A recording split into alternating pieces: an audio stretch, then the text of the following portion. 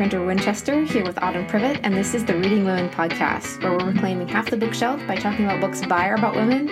And today we have Margaret Wilkerson Sexton with us, and she'll be talking about her debut novel, A Kind of Freedom, which is out now from Counterpoint Press. Welcome. We're so excited to have you on the podcast today, Margaret.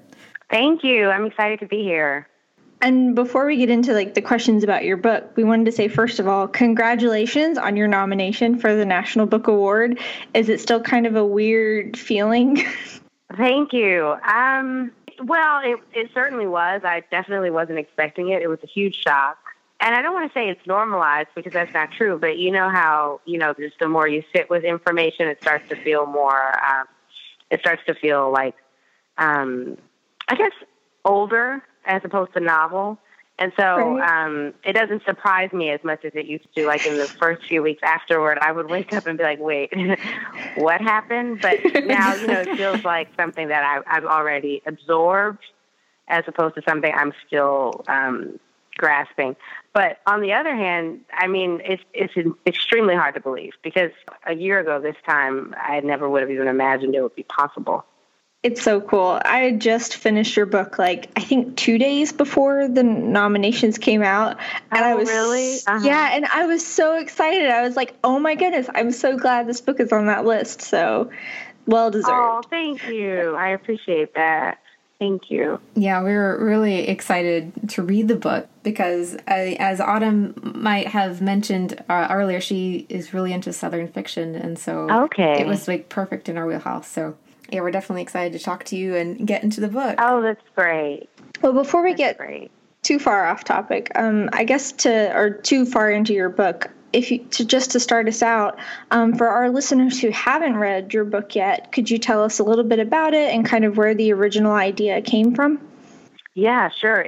The book takes place in New Orleans, and it's set in 3 different generations. One generation is in the 1940s at the height of World War II, and one is in the 80s in the Reagan administration, and the last one is post-Katrina, 2010, and all in New Orleans. And the book weaves in and out of those 3 generations, so it's not like blocked narrative where you'd have one and then the next one and then the third and that's it. You see each perspective routinely, so they each come in about 3 times, and they weave in and out of each other.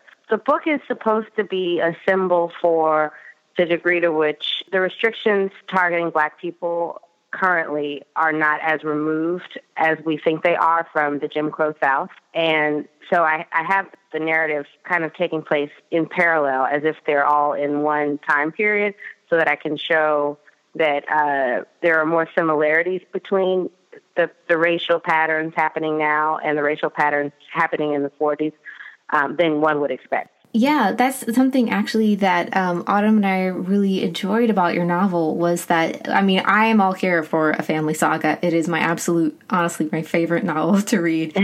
Your novel, though, we traditionally think, I guess, that a family saga is going to be linear, but yours, as you mentioned, all the stories are happening parallel. So how did you decide that you wanted to take a different look at the family novel and do it parallel instead of linear? Yeah, just because I wanted to illustrate the degree to which society hasn't moved forward as much as one would think. So in some ways we've had a Black president, and there are all these other notable markers of progress. But in many ways, in terms of housing segregation and school segregation and mass incarceration and the way the war on drugs was handled and it is being handled, we actually have regressed or have not moved forward one bit. I thought it would be an interesting way to show that by paralleling the narrative.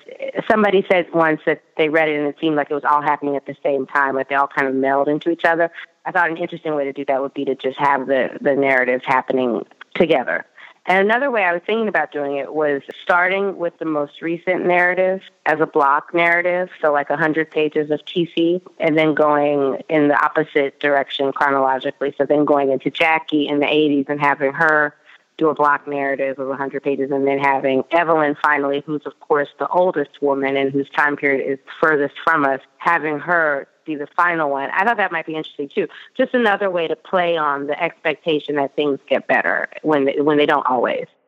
Yeah, and I thought it was so interesting how you did it, and like how you revealed different pieces of information and the different, narratives. And then at the end, it ends with Evelyn's wedding, without being too spoilery. And it was sort of like, it reminded me of, like the marriage plot or the Shakespearean, marriage at the end of the play kind of thing. But I really liked your take on it, how we know that it's not happily ever after per se, because we know kind of the end of the story as well. Right, exactly. Before I even knew like what all the sections would be, I knew that I would end with the wedding. And I didn't know if I would do it in blocks or if I would even it out, but I knew I would end with the wedding because I just thought that the gravity of the degree to which the hopelessness that this family is enduring and the hopelessness that pervades the African American community in some respect, I thought the gravity of that hopelessness could really be revealed if you end with something so exciting and so promising. But there's really no promise there because you already know that it's going to fail, And I just think that is symbolic of maybe how African American ancestors would feel looking forward and seeing where we are today. And there have been so many improvements, and I don't want to undermine them. But in some respects, there would have been so much promise, decades or centuries ago. And in some ways, that promise has really not yielded much at all. Yeah, I think ending with the wedding for me, when I got to that last chapter, I was like, it just like hit the point home. I was like, whoa, this is so like, it was unexpected in a good way, where I was like, this is like the perfect way to like end this narrative. So I really liked how you wrapped it up that way. One of the things, I'm so glad to hear that. Kendra and I were talking about the book after we read it, just kind of the way you're talking about the plot or the plotting, the family doesn't like, instead of a novel that we would typically read about like white families in America, your family kind of falls in class status with each generation instead of rising. And it just made me wonder, like, what does it say about the American dream and how race is often left out of this conversation about what it means to be an American? Yeah, it's interesting because, as you said, most demographics can expect that their children will do better than the generation before them, and that tends to be what happens. But statistically, because African Americans are in such a precarious position already due to historical racism, and also because of the systematic blocks to progression that are rampant in society right now, namely housing and school segregation and mass incarceration, as I said. But because of those blocks, that's really not the case. There's a very high likelihood statistically that Black families will slide out of the middle class once they're in it. That the generation below, the generation that achieves the middle class, will fall back into poverty. It's sad. It's interesting. It's all of those things, but it's just the truth that the American dream and the freedom that it promises is not guaranteed for every demographic in the country. Mm-hmm. And it's actually one of the reasons that I thought the title was perfect and so apt for this book, because the African American community hasn't really achieved a whole freedom. It's like a sort of freedom or a kind of freedom. And in that sense, the American dream is, it's still elusive. Yeah, and I just thought you pointed that out so beautifully, and it's something that I hadn't really thought about a lot in that sense, because while I love the family saga type novel and the different generations, unfortunately there aren't too many out there about African American families, and so I really loved reading yours and reading, your take on it and how that's different, and that we need to pay attention to that, and that's something that's there. And I thought you did an excellent job communicating that to your readers. Thank you.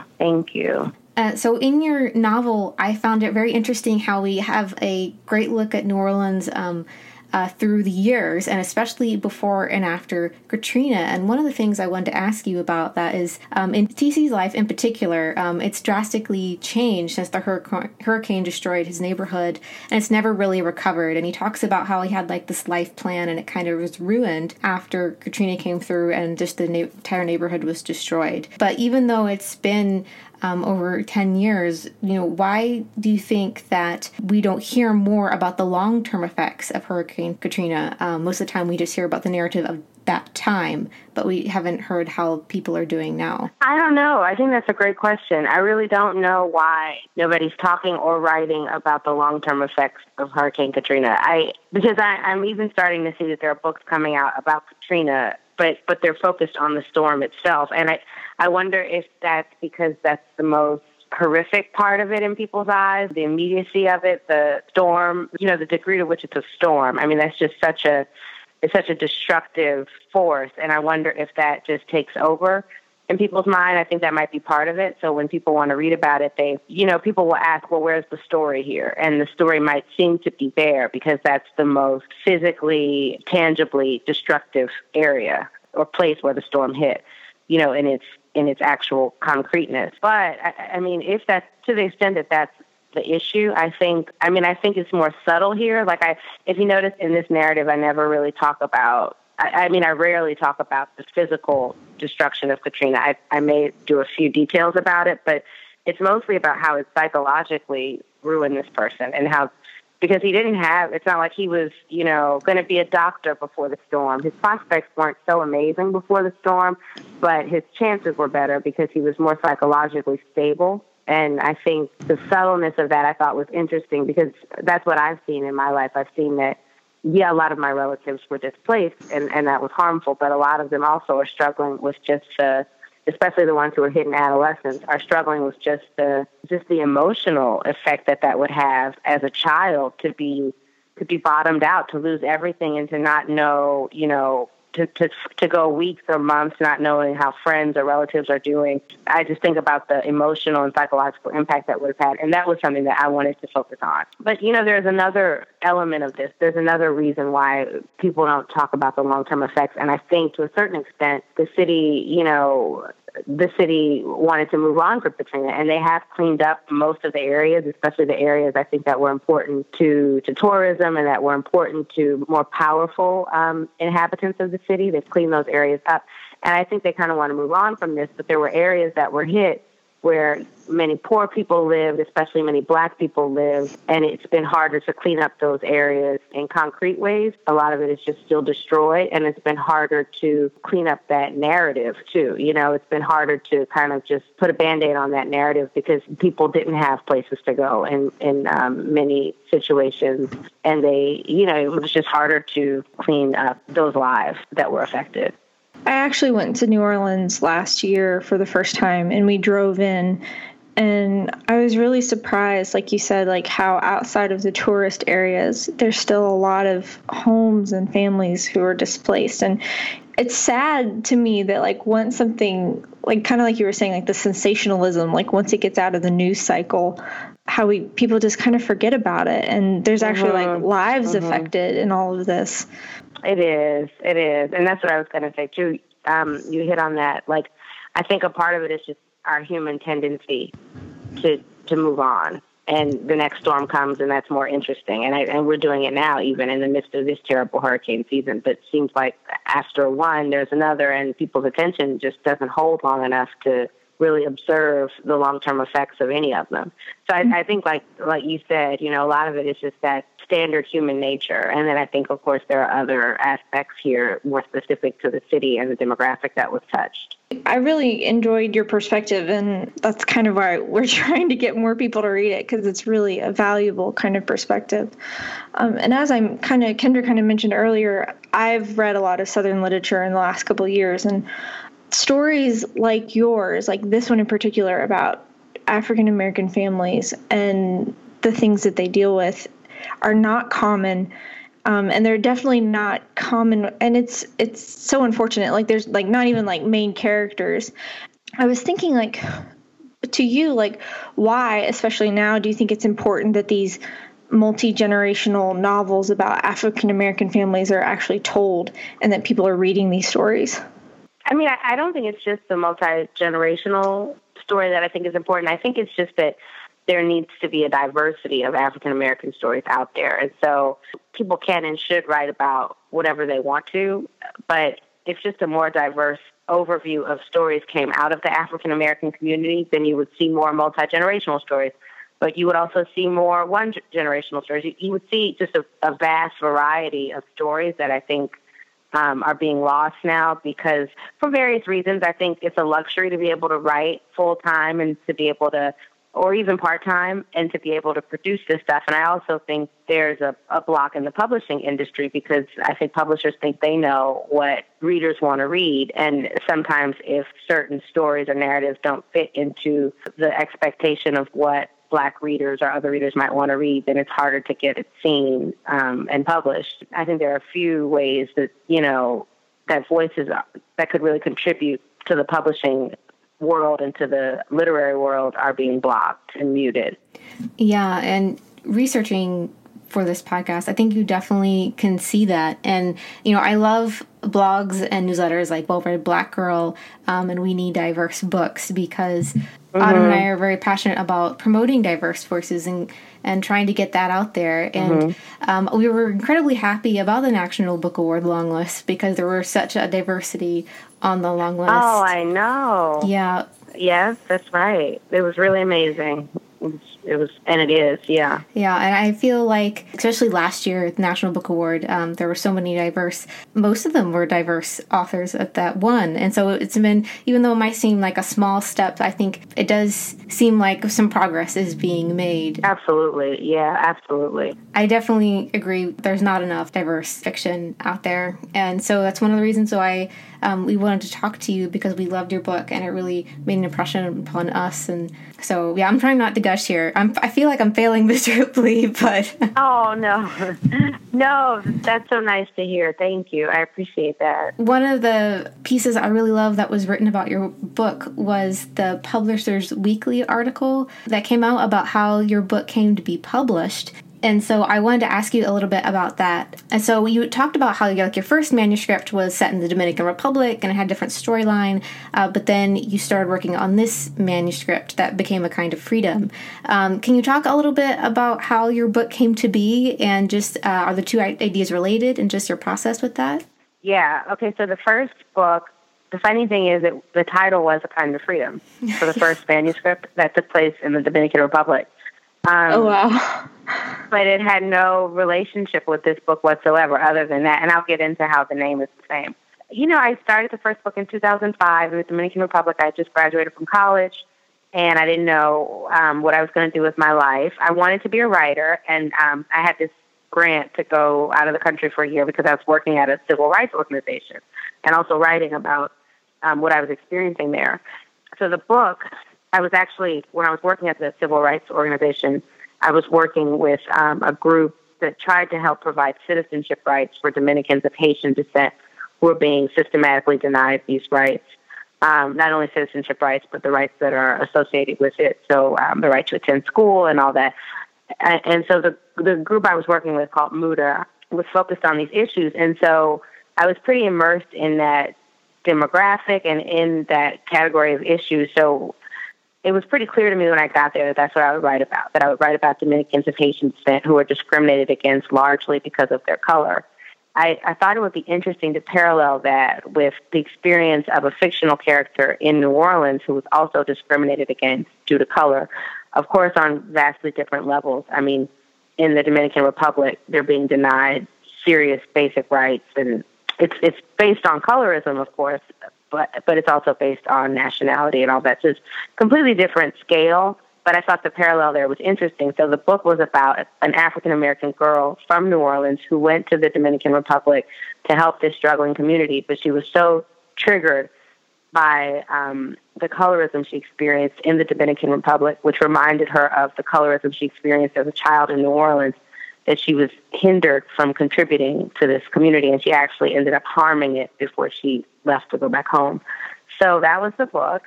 I worked on it for about 4 years, and I couldn't sell it. I had an agent, and she couldn't sell it, and I did about probably 15 revisions. I mean, major revisions. I did way more revisions on it than that, but major revisions, like rewriting the whole book, I did it about 15 times. Wow. And, yeah. So it was about 4 years. The first 2 years I was working full time, and then I had twins, and so it was reduced to part time, but I was always working on this book. And then, you know, it was very disappointing. It was just a huge disappointment. I never stopped carrying that feeling of disappointment around for that 4-year period because I was just being hit constantly with rejection. I know over 100 rejections, and I don't know exactly because I stopped counting, but I know I got to 100. And I remember that number because people kept saying, if you want to get an agent, you have to submit 100 times, and then the odds are you get an agent after the 100th time. My agent couldn't sell it. So I ended up parting ways with the agent. And then I was still working on the book and trying to get an agent again from a revised copy, but from a revised version, but I really didn't have any serious hopes, to be honest with you. And then I met this woman, an editor, who was doing this year-long narrative program where she would work with writers for a year on a manuscript, and they would send her 20 pages a month, and then by the end of the year-long period, there would be a book. And that was the idea of it. I really, I didn't want to do that because I thought it would distract me from the book I was working on and I had been working on for the past 4 years. But like I said, I didn't really have anything lined up. And, I thought, well, why not? I don't have anything to lose. So in order to participate in that program, I had to start a new book. You couldn't go in with a book you'd already written. So, wow. So that's when I started this book that we're talking about now. It took me a while before I even cared about this book. Like I was, again, still like obsessed with the other kind of freedom, the book about the Dominican Republic. I would say maybe 50 pages into this, I thought, oh, this might be something. I'd always had the idea to do it, but I didn't have the emotional investment until about 50 pages in. And then I was like, oh, this may be something. And my editor who was working on it with me really liked it. And she started really hyping me up about it. And she was like, this is great. I'm going to show my husband when we're done. Her husband is my publisher, actually. He's the head of Counterpoint. And so when she started getting excited, it was contagious. And I fell in love with the book, but it took a little while because I was still really into the other one. Of course, they don't have anything to do with each other in terms of themes, except for the fact that they both center around social justice in some way. But other than that, they're very different. And in retrospect, I'm glad that book never came out because I think all the effort that went into that book kind of yielded the fruit of this one, which came about very effortlessly. And even effortlessly in terms of time span. It only took about 8 months to write this book, whereas the other one, I had worked on for 4 years, as I keep saying. I'm grateful that it worked out the way it did in retrospect. Yeah, it sounds like everything fell in line for this book. And after having a struggle with the first A Kind of Freedom, it must have been just like, hey, this is not fair. Like the other book I've tried forever. And this one, it just kind of fell, Yeah, it wasn't. It wasn't fair, but I didn't care because, I had written this one too. so that was fine too. But no, it didn't seem fair. It sure didn't. But I think I had to learn how to do it. I didn't really know what I was doing. And I'm not saying I'm an expert now, but I really didn't know what I was doing before. And I think the 4 years was really just learning how to write a book. Yeah, and I really loved how, it's only about a little over 200 pages. And when you think of, like, family generational novels, like you think of something that's like 500, 600 pages, but you don't lose anything with, quote unquote lost pages. Like it's just so compact and just so like tight. And I really appreciated just how you did that. I mean, the skill in that I can't even imagine. So yeah, it definitely, those 4 years were definitely well invested. They weren't wasted. Oh, thank you. Thank you. Thank you. We could keep talking about your book, and we would like to, but we don't want to spoil it either for our readers. So before we let you go, we obviously are all about female voices and promoting women. So who are some of the women writers who have inspired you in your reading and writing life? Yeah, that's a great question. I would say Tayari Jones, who's a mentor and who's an amazing author of 4 books. And Edwidge Danticat and Jamaica Kincaid. I started reading them when I was in high school and just fell in love with the lyricism of their writing and I love post-colonial literature. And so I love the themes. I just also loved how they described relationships between women. Of course, the Queen, Toni Morrison, has had a huge influence on me in terms of the way she always incorporates social justice or social commentary into her work, but in a subtle way so that you don't lose the story. Oh, Elizabeth Strout, actually, I think I've been reading her recently, and I just really would love to. I think she has such a way with dialogue and such a way with conveying the emotional interior of her characters, their interior lives. I'm really striving to do better with that, and I've been reading her a lot for instruction on that. Attica Locke is an amazing author. Yes. I haven't read her most recent one, but I've read the other 3. She's amazing, and she helps me a lot with plot, just moving the stories forward. But she's another one who also always weaves in social commentary, which I think is awesome. Yeah. Yeah, we're talking about her book, The Cutting Season, this month on the podcast. We're talking about Mysterious Women.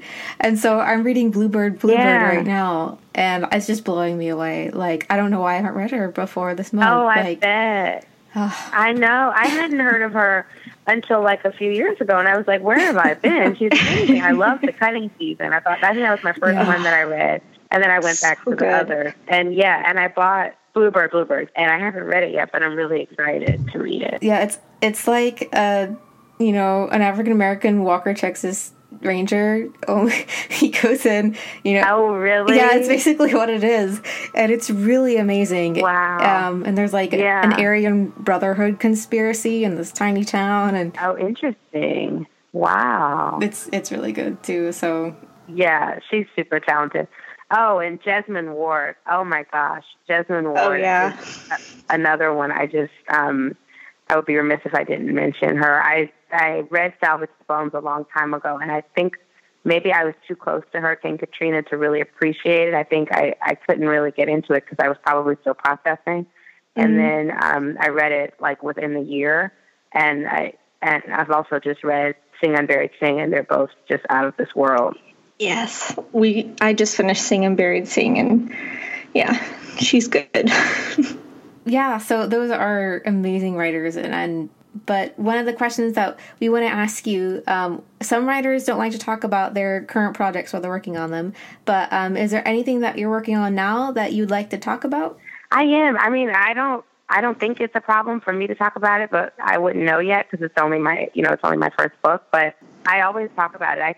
I spent a lot of time working on it this morning. It's about 3 friends who go to a boarding school together, and one of the friends is kicked out of the school because of the fault of another one of the friends, and then their lives kind of intersect, or their lives do intersect in following generations, even to the point where their children's lives intersect, and it just follows their course in life. And it's going to be commentary on the education system, particularly the education system as it affects Black boys, and also a commentary on assimilation and what you take with you, what you leave behind, what you can't leave behind, that kind of thing. Well, no rush, but whenever you get it done, I will be dying to read that because that sounds so good. Thank you. I appreciate that. That's our show. We'd like to say thank you to Margaret Wilkerson Sexton for joining us today and for talking about her book, A Kind of Freedom. You can get it right now from Counterpoint Press, and I highly, highly, highly recommend that you do it like right now. You can find out more about her work on margaretwilkersonsexton.com, and she's also on Twitter at mwilkers13 and on Facebook at Margaret Wilkerson Sexton Author. And we will have all this linked in our show notes so you can easily get to it, so you can follow what's going on with her. And as for us, you can find me, Autumn Privet, on Twitter at Autumn Privet and other places too. And you can find Kendra at KD Winchester. And don't forget to rate and review this podcast. It helps more people find great author interviews like this and just helps spread the love for the reading women. So thank you all so much for listening, and we will talk to you next time.